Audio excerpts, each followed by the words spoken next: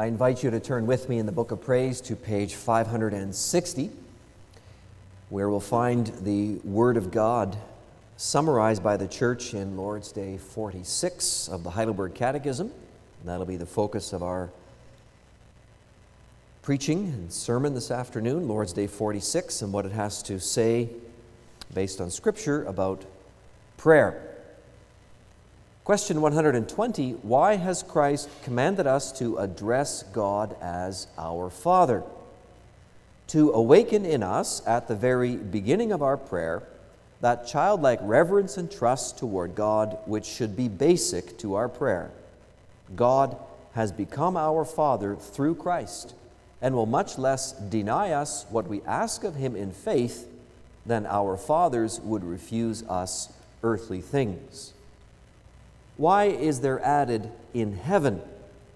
These words teach us not to think of God's heavenly majesty in an earthly manner, and to expect from His almighty power all things we need for body and soul. So far, our confession.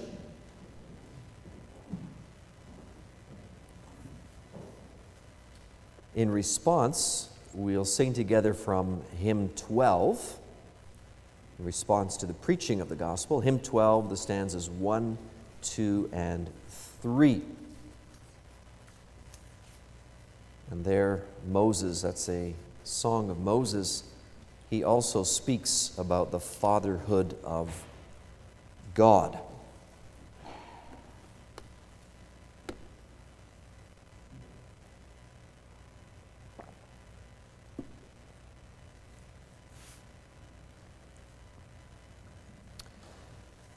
Brothers and sisters in our Lord Jesus Christ, last Sunday we started to delve into the Bible's teaching on prayer.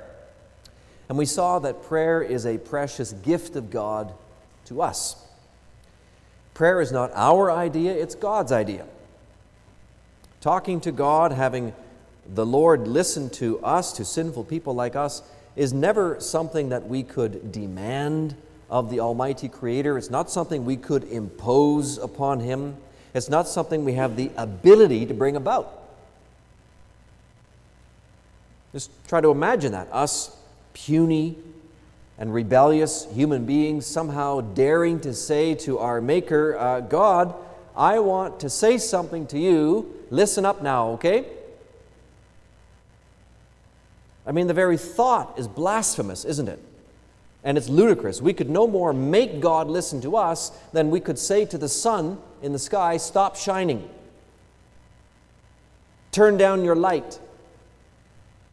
I mean, it's even silly to suggest such a thing, isn't it? Creatures don't dictate how things go to the Creator. The Creator tells us how things will go. And it turns out, as we saw last time, that our Creator is filled with immeasurable grace and compassion for us. Even after we humans turned our back on God, even after we broke the relationship that He had set up with us at the beginning, He still wanted to know us. He still wanted a relationship with us. He even promised to sacrifice His only Son to restore the covenant that we broke. And that's where the gift of prayer comes from a God who wants to relate to us, from a God who continues to love us, though we deserve the opposite, from a God who cares, a God who even pleads with us, talk to me, my people, talk to me, my children. We saw it in Psalm 81 last week. Well, behind the gift of prayer and the call to pray to God is our loving Father in heaven. And that's critical for us to know, as our Lord Jesus made especially clear in the prayer He taught us. And so I bring you this word of the Lord under this theme, call upon God as Father. Call upon God as Father. Know your Father's heart. Know your Father's hand, and know your Father's family. When the disciples asked the Lord Jesus to teach them to pray, then indeed, as the Catechism puts it, Christ commanded them to address God as our Father. Now, we need to keep in mind that the Lord's Prayer is a model prayer, a teaching prayer. Of course, it's an actual prayer in itself, and we can use it to pray to the Lord, but its main purpose is to teach us how to pray. Teach us the kinds of things we should say in our prayers and the manner in which we should say them. The Bible has lots of examples of prayers, even different prayers by the Lord Jesus himself, which use different words and different requests are brought forward. So it's not that we have to say the Lord's Prayer every time we pray, but we should learn to think along and pray in the same manner as the Lord's Prayer. In other words, we should understand the principles behind each line that the Lord Jesus teaches us in this model prayer. And the first principle is actually not in any request that we make of God, but rather in the way that we address God, our Father. That's what the Lord Jesus puts forward. Say, our Father. And again, it's not that we can't address God with other titles or names. The Psalms call upon him many times as Yahweh or Adonai or God. They add adjectives like Almighty God or Holy God or Faithful Lord, and all of that is, of course, fine and well, but the point Jesus wants to make and impress upon us is that the God you pray to is your Father. Don't forget that. There's a relationship there, father to daughter, father to son. And like a princess or a prince might address the king, who is, of course, their father, they might well address the king as Lord or your lordship or king. They would always do so with the heart of a child, you see. The king that they're addressing is their father, whom they know love them. So not only is there honor in their voice and respect in their tone, but there's also a great love and affection in their heart as they speak to the king. No matter then the name that you choose to address the Almighty with, make sure that you think of him as your Father. You need to have that fully in view. Jesus was rather insistent upon that, in fact. We have a number of recorded prayers in the Bible of Jesus, and he taught on prayer more than a few times. Consistently, he spoke to God, or he spoke about God as his Father. The only time he used another name was when he was in bitter suffering on the cross and called out, my God, why have you forsaken me?" In those hours, his Father had abandoned him. There was Jesus hanging on the cross in torture and agony, in body and soul, on account of our sin. In that darkness, he felt this awful distance between himself and his Father, and so he uses the name God from Psalm 22, my God, that was totally fitting. But do you know what Jesus' last words were before he died? Luke 23, he said this, Father, into your hands I commit my spirit. By that point, the suffering was over. By that point, the darkness had passed. The connection between himself and his God was reestablished. God the judge was now reappearing as his Father again. And so Jesus brings all of his work to a conclusion by warmly, lovingly speaking his last word to his Father in heaven. And it's because of this incredible work, brothers and sisters, that you and I forever have the privilege of addressing our Creator as our Father. It's precisely because the Father turned away from His Son during those hours that the Father will never turn away from you. We're going to see this next Sunday, the Lord willing, at the Lord's Supper. In that Lord's Supper, we will have it put front and center to us in the broken bread and the poured out wine. Jesus was rejected. Because He was rejected, God cannot reject you and me, who belong to Christ. We may call on Him as Father in the name of Jesus, and 100% of the time know that we are heard as children. That's the great blessing we've been given, and the attitude we are privileged to have. As the Catechism puts it, this address is to awaken in us at the very beginning of our prayer that childlike reverence and trust toward God, which should be basic to our prayer. God has become our Father through Christ. So every time you bow your head, every time you get on your knees, every time you close your eyes and start speaking with God, whatever name you may choose to call Him, know and understand that you are a child speaking to your Father in heaven. Now, it could be that some of us have a challenge with the concept of Father, because maybe our human fathers didn't treat us very well as kids. And that may cause some of us to stumble in accepting God as our Father. Perhaps it's the case that some of us hardly knew our dads because they abandoned us. Maybe some of us were mistreated or possibly abused. Some may have had dads who were kind of aloof and distant and cool. Didn't have a lot to do with us. There can be all sorts of poor fathers on earth. And if you're a child who's had a father like that, that hurts, it grieves, it pains.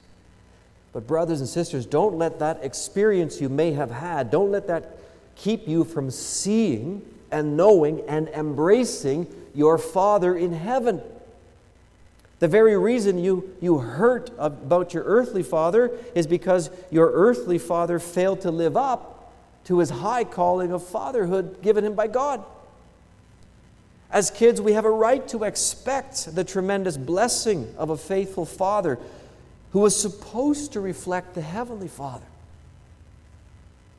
If you have that kind of pain, then your pain is a cry for a real dad, a genuine father. That's what we want. That's what we need. And brothers and sisters, that is what your Father in heaven is for you, for me. He is that with no shortcoming, no sin, no failure, no abuse, no mistreatment, no neglect. Our Heavenly Father doesn't have a coolness toward us either, and He's never aloof. His heart always burns for us, His children. We started to see a little bit of that last week when we looked at Psalm 81 and God's yearning heart. Let's look at God's fatherly heart as Hosea 11 tells us about it. You might want to turn with me to Hosea 11 for a moment. You know, Jesus may have stressed the fatherhood of God and made it front and center. It's on page 961 of the Pew Bible. The Lord Jesus made the concept of God as Father front and center, but it was not a brand new concept. That stands to reason because God does not change, does He? So His feelings toward His people cannot change. They've always been this way. He's always regarded Himself as Father to His people. Hosea writes, verse 1, "When Israel was a child, I loved him, and out of Egypt I called my son."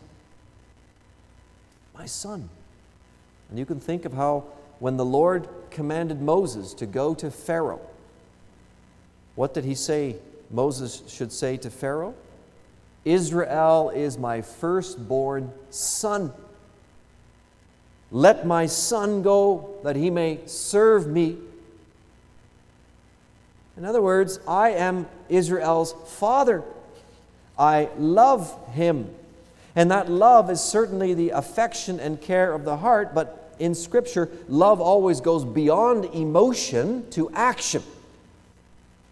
The feeling of affection, it moved God's heart to rescue his son from slavery in Egypt. The chains of slavery to Pharaoh, you know, they were impossible to remove by human means. The army of Pharaoh was the strongest in the world. Israel were slaves. They could not rise up and defeat Pharaoh and march out of Egypt. No. But their God could take them out of Egypt by his mighty hand and his outstretched arm. And when the Father in heaven acted, there was no stopping him. Pharaoh tried to resist. Pharaoh and the gods of Egypt tried to resist, but one after the other in the plagues, God defeated Pharaoh and his gods. And the armies of Egypt, what happened to them? They were wiped out in the Red Sea. That's the love of the Father on display, rising up to defend his people and setting those slaves free. Listen to what Hosea says of God's fatherly heart in verse 3. Yet it was I who taught Ephraim to walk. I took them up by their arms, but they did not know that I healed them. I led them with cords of kindness, with the bands of love, and I became to them as one who eases the yoke on their jaws, and I bent down to them and fed them. You see how tender the Lord God is to his people? How gentle and caring. He's filled with both the love of a father and a mother. He created mothers. The love of a mother comes out of God's heart. Same with the love of a father. And he tends to his children with the greatest of attention and detail. This is the Father, brothers and sisters, that you may call your Father. The Father you may speak with every day because of Jesus. He's this tender toward you and me. And there's even more to this Father's heart. For you see, Israel the son did not really grasp the love of their Father in heaven. They didn't understand it for what it was. Hosea tells us their first reaction. He says that in verse 2. The more they were called, the more they went away. They kept sacrificing to the Baals and burning offerings to idols.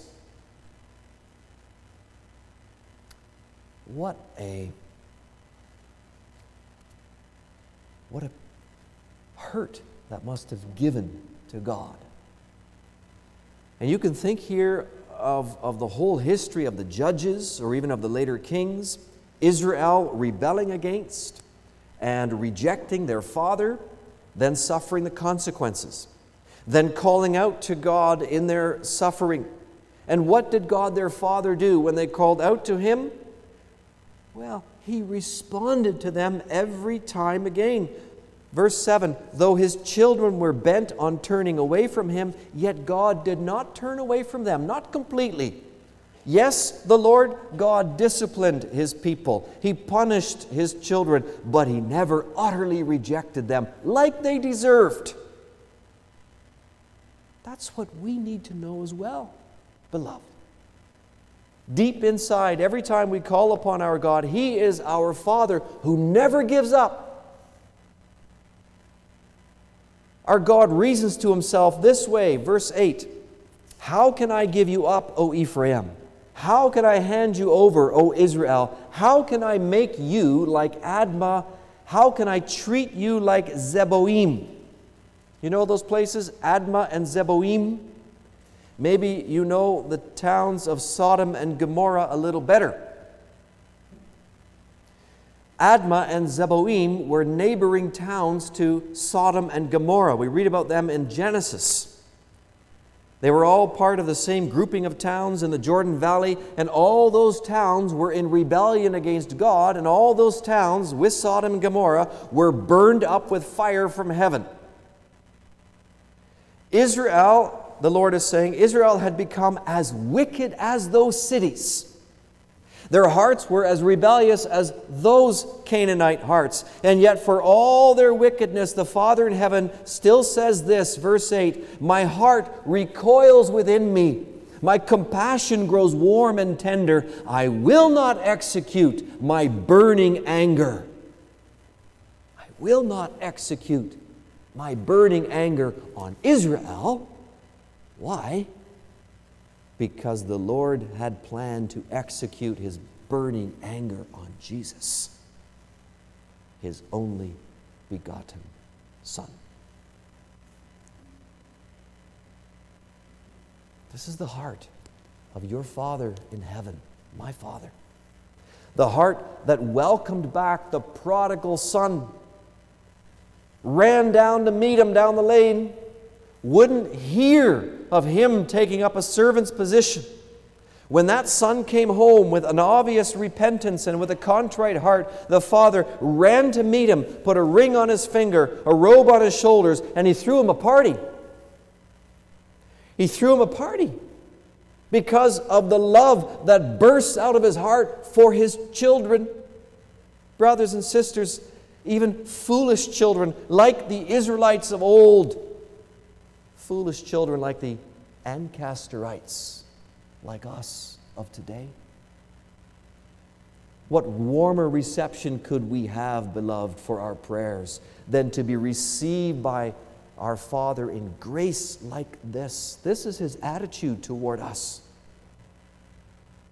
So if you've been a fool, if you've been rebellious like the Israelites, if you've, at this moment, got a sin in your life that you're not repenting from, then repent. And go back to this Father who will receive you with open arms. If you are confused, ask Him for wisdom. He will not refuse. If you are weak, if you are discouraged, if you are downtrodden in your spirit, ask Him for strength, for courage. Ask Him to lift up your spirits. He will be only too happy to give that to you for Jesus' sake. All because of the boundless love of your Father's enormous heart.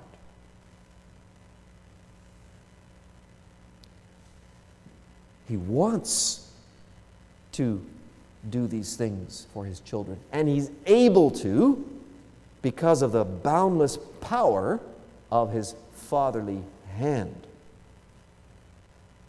For there's another principle that our Savior taught us when He added the words, "in heaven," our Father in heaven. What's the significance of that? Well, the Catechism puts it this way: these words teach us not to think of God's heavenly majesty in an earthly manner, and to expect from His almighty power all things we need for body and soul. So as much as we need to see and have in our minds the tender heart of our Father in heaven as we pray, we must never treat Him or think of Him in a casual or disrespectful manner. We should never think of Him as incapable of answering our prayers either. In fact, the respect that we should have for God should grow. Many of us, I think, have earthly fathers who we have respected and loved, who have done their best to raise us despite their many weaknesses. And we love them and we honor them and we respect them. That's good. But the fact that such a man is our dad does not lower or diminish our respect. It only adds to it. Because when we think about all the things that our dad has done for us, all the care, all the support that he rendered over the years, all the love that our Father poured into our lives, it makes us love and honor our dad that much more, doesn't it? Well, that's how it goes with our Heavenly Father, only to a much greater degree. His fatherly love for us, it's coupled with the majesty of heaven, and that love, it's never fallen short or been sinful. It's never been half-hearted. It's never been incomplete in any shape or form. So our respect for God must and does grow as we reflect on that.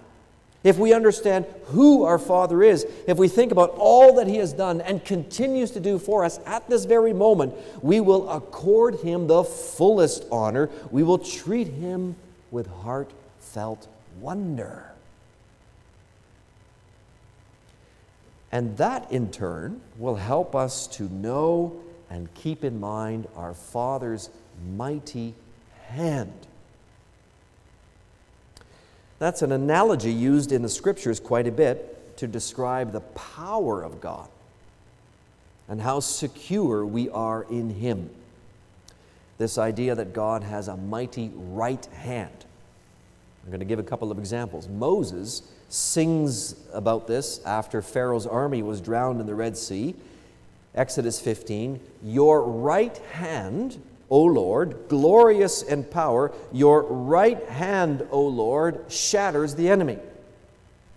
Psalm 95, "For the Lord is a great God and a great King above all gods. In His hand are the depths of the earth. The heights of the mountains are His also." So when you pray to your Father in heaven, you absolutely need to think of His big heart, but also think of His mighty hand and how that hand protects you, how that hand preserves you, how that hand helps you and defends you so that you are kept in your Father's love always. That's what the Lord Jesus is getting at when He said of His sheep in John 10, "My Father, who has given them to me, the sheep to me, is greater than all, and no one is able to snatch them out of my Father's hand." What's Jesus saying? My God is so great, so strong, and so mighty, there's nothing my God cannot do. Let those thoughts fill your heart when you call upon your majestic Father in heaven. Lord's Day 46 says that we may ask and we may expect from our powerful Abba, Father, all things we need for body and soul. We saw that phrase last Sunday in Lord's Day 45, all things we need to keep us, body and soul, in close communion with our Father in heaven. This is our ultimate need. To be in close fellowship with our Father, to be in His company, that we, straying children, come back to Him and stay close to Him. Whatever then that we need to stay or become reconnected to our Father and stay connected to Him, that's what we ask for. And that is what the Lord will provide. And what power, what force out there, anywhere, can stop His fatherly hand from providing all that you and I need? What authority is there? What being do you know of that can hold back our Father's hand from providing care and support and grace and love and help? What spirit, what demon, what angel can fly in between our Father and us and cut off the contact? Nobody. And no thing, brothers and sisters. Brothers and sisters, the gospel of Jesus Christ tells us, declares to us that no such power exists because they've been defeated by Jesus. Satan was the main challenger, and he was defeated by the cross. The Father is over all, and He has set His Son on His throne at His right hand to exercise His rule for the good of His people and the glory of His name. And this is the basis for those well-known words in Romans 8, The words of Paul, "For I am sure that neither death nor life, angels nor rulers, nor things present, nor things to come, nor powers, nor height, nor depth, nor anything else in all creation." What's he so sure of? He's sure of this: none of these things will be able to separate us from the love of God in Christ Jesus our Lord. The love of your Father in heaven, in His heart for you, that love is unbreakable because His fatherly hand is unstoppable. And His hand, it firmly rests on His only Son, Jesus the King, to rule the world for the benefit of all God's people, of all the Father's family.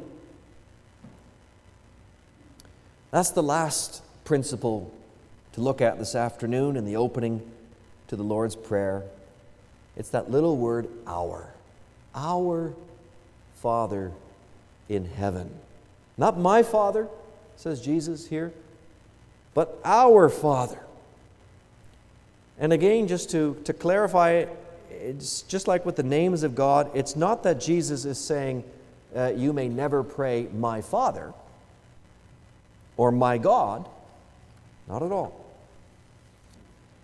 But even when we pray privately and use the first person singular like that, we must, this is Jesus' point, we must never forget the bigger family of God to which we belong.